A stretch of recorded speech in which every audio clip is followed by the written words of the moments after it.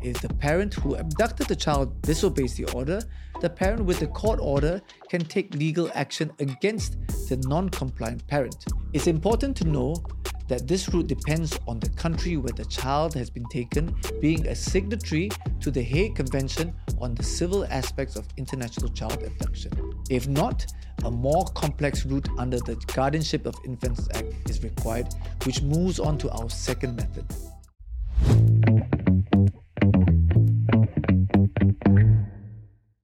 A situation where your child has been taken abroad without your consent can be incredibly distressing.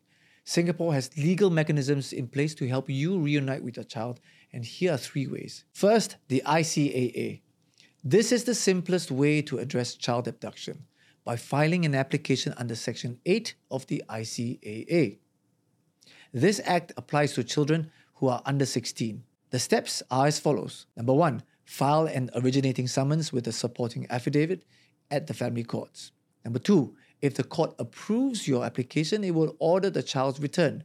Number 3, once the order is granted, the Singapore Central Authority will collaborate with the authorities in the country where the child has been taken to secure the child's return. Number 4, if the parent who abducted the child disobeys the order, the parent with the court order can take legal action against the non-compliant parent. It's important to know that this route depends on the country where the child has been taken being a signatory to the Hague Convention on the Civil Aspects of International Child Abduction.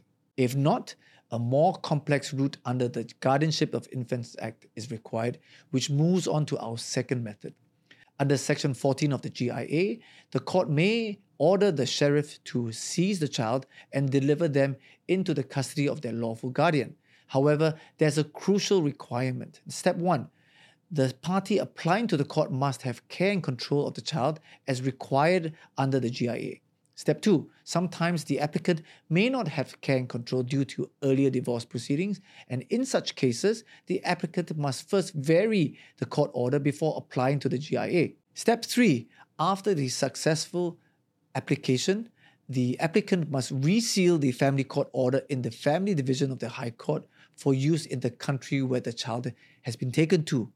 Step 4, finally, the applicant should then engage lawyers in the country where the child has been taken to enforce the court order. Number 3, injunctions. There are some practical challenges in the ICAA and GIA routes, particularly in locating the child overseas.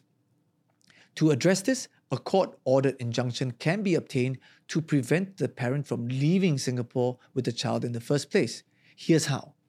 Step 1, apply for an injunction under the Women's Charter or the ICAA. Step 2, to grant the injunction, the court must consider 2 main factors. There must be a serious question to be tried, and number 2, granting the injunction should cause less inconvenience overall than not granting it. Additionally, the court considers whether damages will be an adequate remedy. Step 3, an application for an injunction can also be made without notice given to the other party, meaning the other party need not be present. In terms of limitation, an injunction only applies if the parent is still in Singapore. Suppose the parent has already left Singapore with the child. Now, in that case, an injunction becomes ineffective and the aggrieved party must rely on the ICAA and GIA. So in summary, knowing what your options are when dealing with a child abduction situation is important. Consider the ICAA, which can be straightforward, but it depends on the country's adherence to the Hague Convention. There's also the GIA, which is useful if you have care and control. There's also injunctions, which is a preventive measure to keep the child in Singapore and is best applied when both parents are still in the country. Each of these options has their own set of limitations and advantages, so it's important to carefully assess all of them before you decide which one to take. So now you know. If you found this helpful, follow and subscribe to our channel for more legal things.